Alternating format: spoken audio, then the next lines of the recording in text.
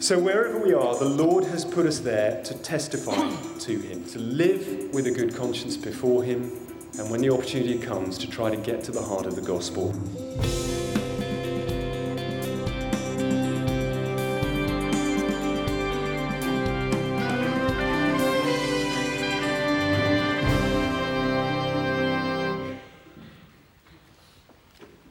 Let's pray as we stand. So, Father, we do pray that through this part of your written word, you would equip us to give more of ourselves to Jesus in our witness to him. For his name's sake. Amen. Do please take a seat.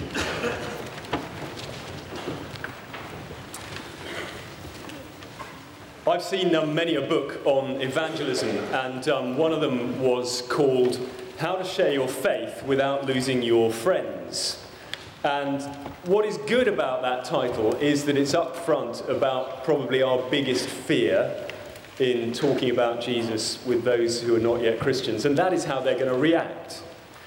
What is bad about that title is that it gives the impression there is a way of talking about Jesus that guarantees no negative reactions at all.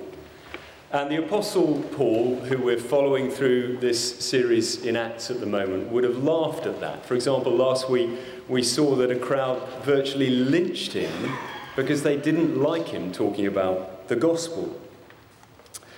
Paul knew from experience what happens if you tell people that Jesus is their rightful Lord and God, and that they should stop living as if he wasn't, be forgiven through his death on the cross, and start life over again with him in their lives by his Spirit. That, if you're just looking into it, is the Christian message in a nutshell. And wherever it is shared, you just get two reactions. People either accept Jesus, or they react negatively because they want to stay where they were in the beginning, living their own lives their own way. So Paul wouldn't have thought much of how to share your faith without losing your friends. He'd have been much more positive about a recent book called Evangelism Made Slightly Less Difficult.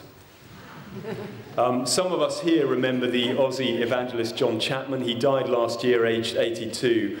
And he was well known for his oft-repeated comment at the end of his life about evangelism. He always used to say the first 50 years are the hardest.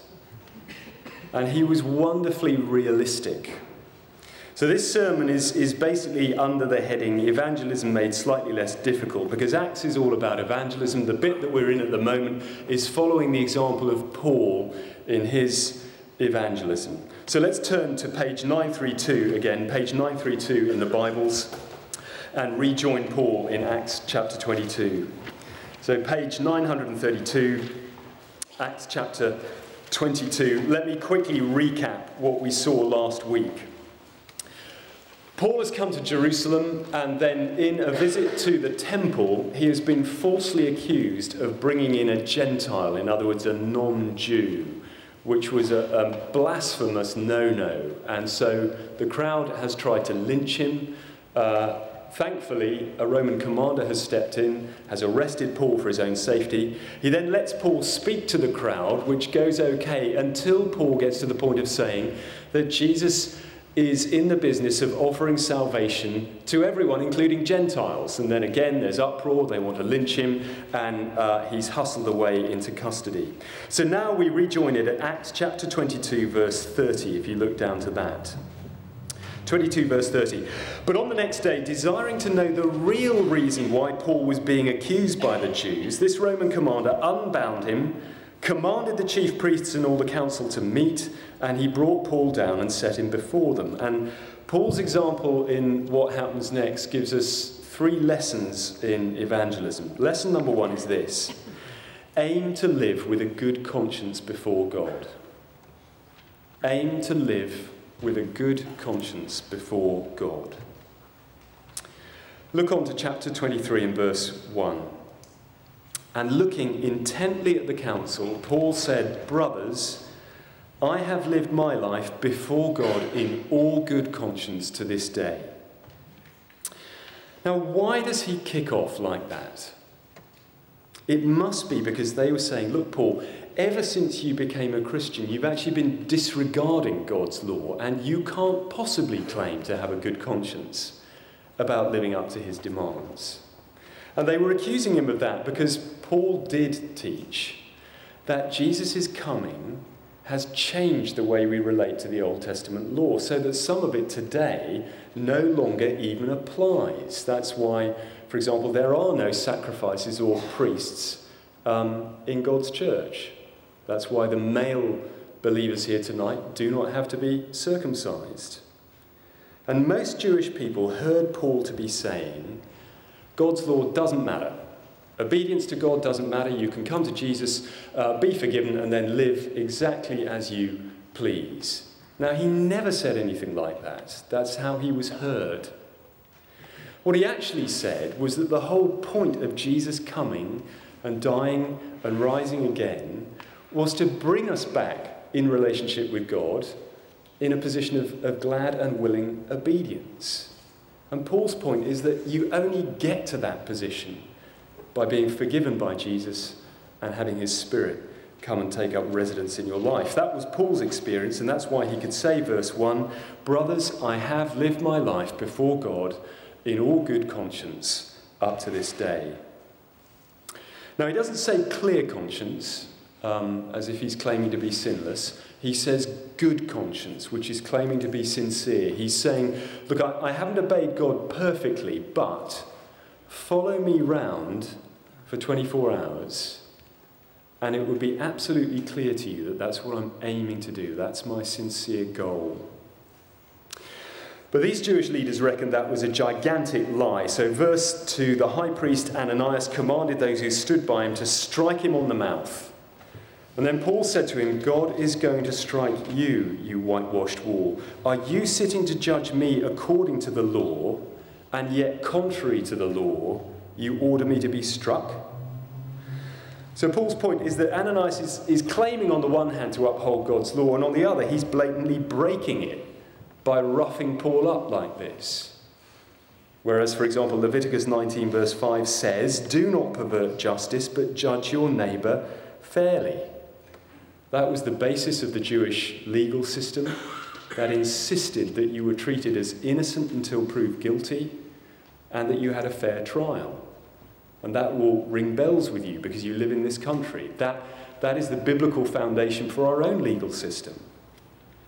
So Ananias is blatantly disregarding God's law here. And by the way, we know from sources outside the Bible that he was notoriously corrupt. He stole huge amounts of money from the temple funds. He'd been delighted by the thought of a gift week like that to get his paws on. And he was notoriously violent, so that at one point the Roman authorities had to caution him about it, which really was the pot calling the kettle black when it came to being nasty to people. But then what do you make of the beginning of verse 3? Then Paul said to him, God is going to strike you, you whitewashed wall. At this point, several Bible commentaries say, look, Paul lost his temper. That was a bad example, wasn't it? But it shows that he wasn't perfect. No, he wasn't perfect, was he? But I doubt very much that that is what's going on here. Because this isn't to be read as an insult. If you know your Bible, you'll see that it's a prophecy. Paul is echoing the prophecy that Ezekiel made against the false teachers of his day. Ezekiel said they were like whitewashed walls. And Paul is saying here, underneath the whitewash of Ananias' apparent commitment to God's law, the whitewash of the fact that he holds this office, he's saying his life is crumbling and immoral, and God is going to bring him down, which God did. Within 10 years of this conversation, Ananias was murdered by his own people. So then what about the next bit? On to verse 4. Those who stood by said, would you revile God's high priest? And Paul said, I did not know, brothers, that he was the high priest, for it is written, you shall not speak evil of a ruler of your people, which is again quoting God's law in Exodus 22 that time. And again, several Bible commentaries are absolutely sure they know what's going on. They say that Paul realized he'd grossly overstepped the mark and that he had to grovel, but again, I doubt it. There are two ways to take this. I think I go for the second. The first is that Paul didn't know that it was the high priest. But that in verse 5, he's not retracting his prophecy against him, but he is showing respect for the office, even though it's currently occupied by a totally corrupt hypocrite. The other way of taking it is that he did know full well that this was the high priest. That seems more likely to me, and that he's being sarcastic. You say, I didn't know he was the high priest. I didn't realise high priests behave like that, did you? But then again, end of verse 5, he shows respect for the office. Well, backing off the detail of all that, the point is Paul can stand up and genuinely claim that he has lived before God with a good conscience. That is a crucial foundation for our evangelism, without which we'll be very, very quiet. It's always crucial that people can see that we are sincerely aiming to live up to what we say we believe, albeit imperfectly. It's especially crucial whenever we are under attack or being accused in any way for our faith. So I remember, for example, when I was speaking on the Durham Christian Union mission a while ago, we started the week with a Guerrilla Christian event with me and a few others on the panel. I was the main speaker. And at one point, a student got very, very aggressive, and he accused us all of being hypocrites, and then he looked straight at me and he said, look, for example, Jesus told you to sell your possessions and give to the poor. Have you done that? How much have you given away? Now, that puts you in a cleft stick, because Jesus also said, don't trumpet what you've given. So what I said to this guy was, if you come and talk to me privately afterwards, I'll tell you what percentage of my income I give away per year and how much of it goes to relief and poverty. And it was very striking because he quietened down, and he didn't come and ask me that question privately at the end, because I think he'd satisfied himself that I was sincere. People are watching us, people are listening to us. They may well ask us questions like that to probe whether we are for real, and it will make our evangelism slightly less difficult if we are aiming to live before God with a good conscience, and we're not then caught out. On to lesson number 2, which is this. When opportunity comes, get to the heart of the gospel. When opportunity comes, get to the heart of the gospel. Look on to verse 6. Now, when Paul perceived that one part was Sadducees and the other Pharisees, he cried out in the council, "Brothers, I'm a Pharisee, a son of Pharisees. It is with respect to the hope of the resurrection of the dead that I'm on trial."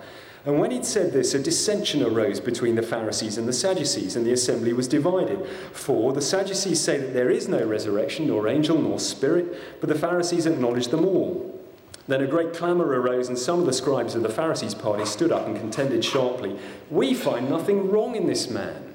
What if a spirit or an angel spoke to him?" And when the dissension became violent, the tribune, afraid that Paul would be torn to pieces by them, commanded the soldiers to go down, take him away from them by force, and bring him into the barracks. Now again, some Bible commentaries are very confident about what's going on here. They say Paul knew that he would be protected in Roman custody. Here he is in danger. He knows that if he mentions resurrection, it will split the council down the middle and create uproar. So he throws the theological cat among the pigeons in order to get himself back to safety as soon as possible. I doubt it. Paul is the most fearless evangelist I can think of. He said a few chapters earlier in this series, "I'm willing to go to Jerusalem and to die for Jesus there, if necessary." And he's got this extraordinary opportunity to speak to the Jewish leadership. So I don't think that he's just mentioning resurrection as a ploy for his own personal safety. Partly because his example again and again was to put others' need to hear the gospel way above his personal comfort. But partly because of the end of verse 9. Have a look at the end of verse 9, where the Pharisees ask, what if a spirit or angel or something spoke to him? Now, what's prompted that question? It must be that Paul hasn't just been talking about resurrection in general to create mayhem. He's been doing what he always did. He's been talking about the resurrection of Jesus. He's been telling them that the risen Lord Jesus appeared to him on the road to Damascus and what? Spoke to him. So verse 9, they ask, what if a spirit or an angel, they haven't quite got it straight yet, spoke to him?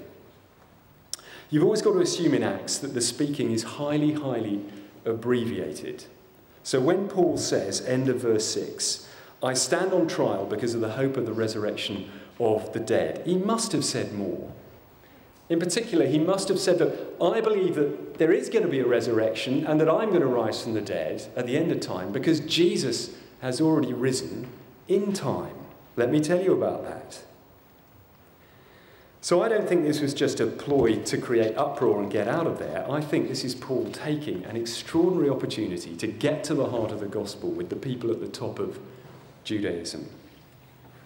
Now, yes, he knew that they were divided in their beliefs, like verse 8 says. The Sadducees say there is no resurrection, nor angel, nor spirit. In other words, they didn't believe in any personal existence after death. They were the theological liberals. They were the bishop material of the day. But the Pharisees acknowledged them all, says verse 8.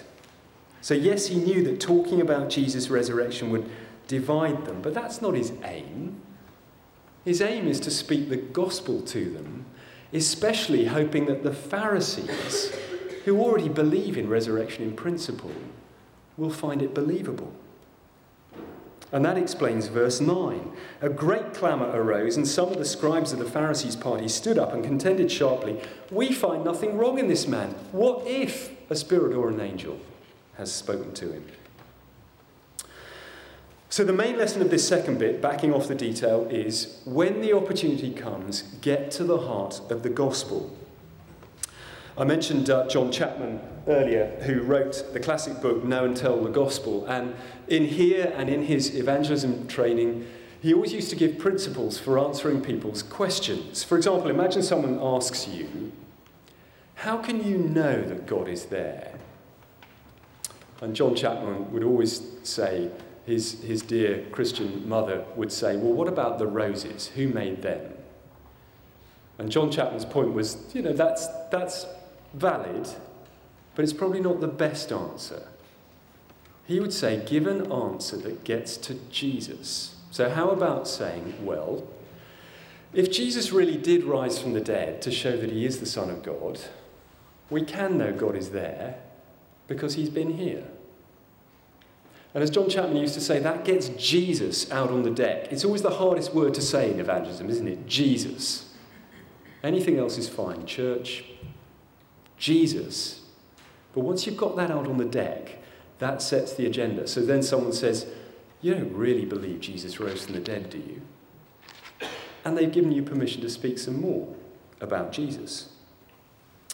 So answer in a way that gets you to Jesus. I say that to myself first because I don't always get this right. For example, we were visiting my parents just after Easter, and as most of you know, they're not yet Christians. And my mum said, so what do you think of the new Archbishop? And I said, time will tell, which is true. But evangelistically, it's hopeless.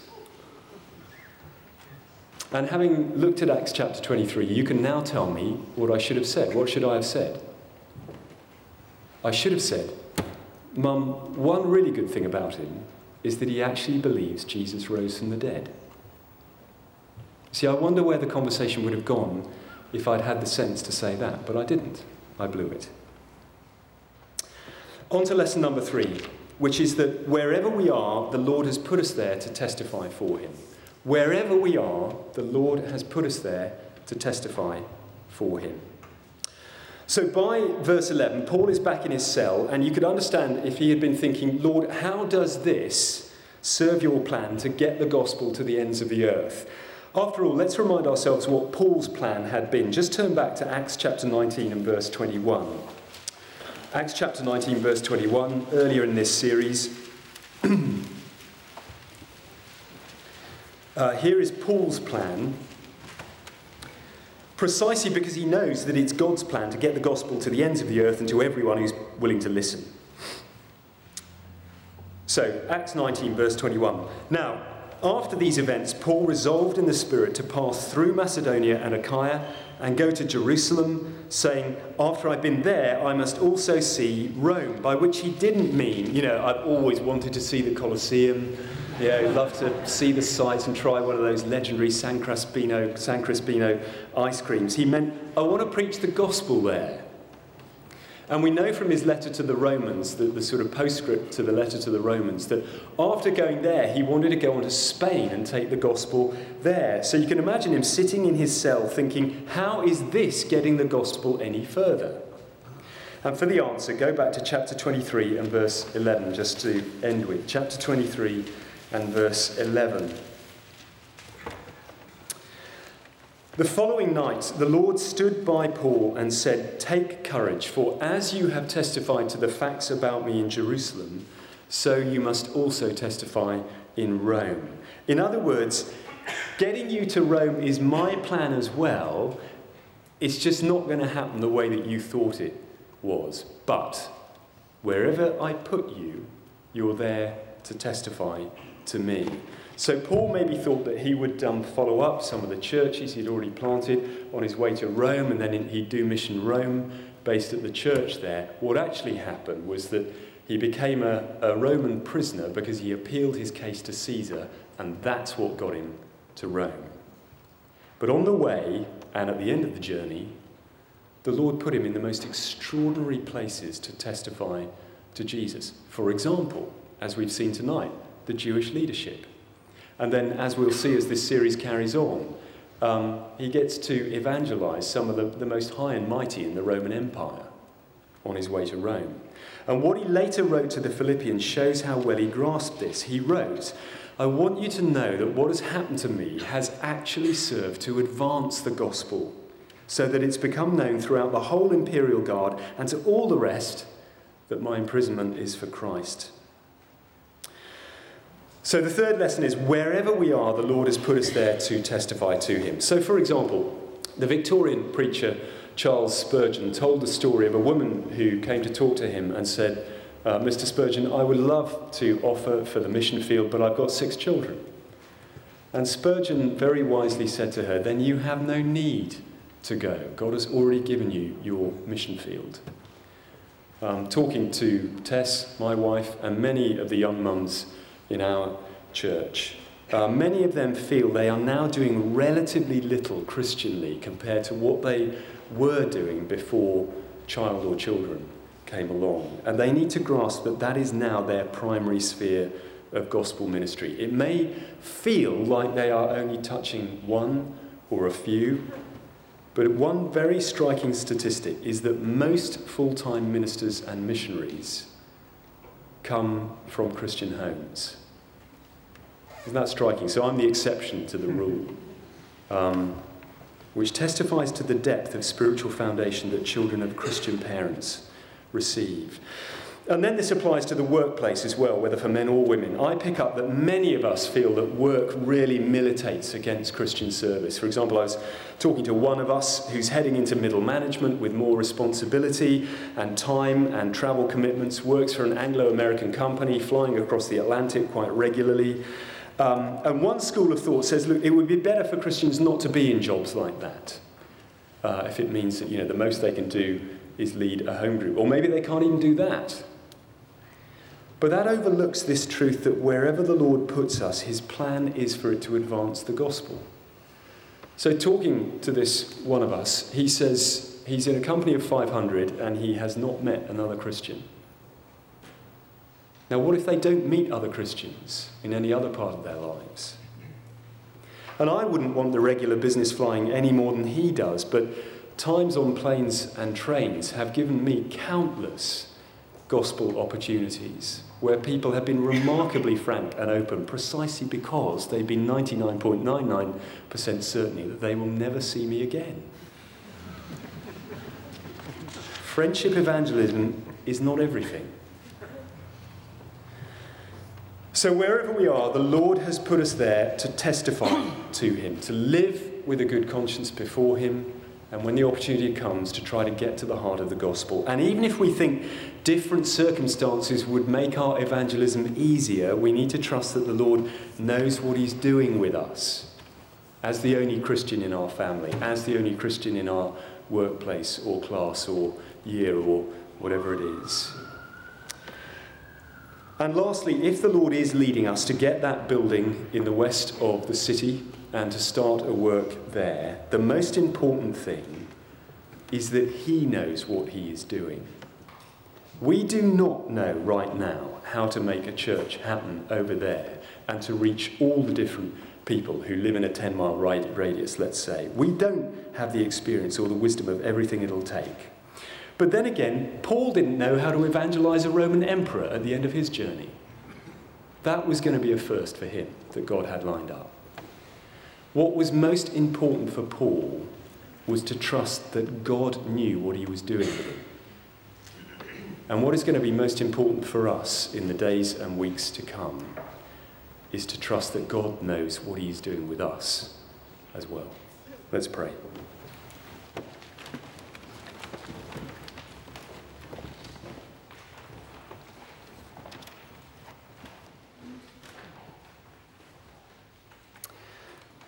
Father, we thank you for this reminder that wherever we are, at home or work or school or wherever, and however hard we may find it to be there, you have put us there to testify to you. You want to reach people through us. So please help us to go back into our different situations this week, believing that, with a sense of your presence and your purpose for us there.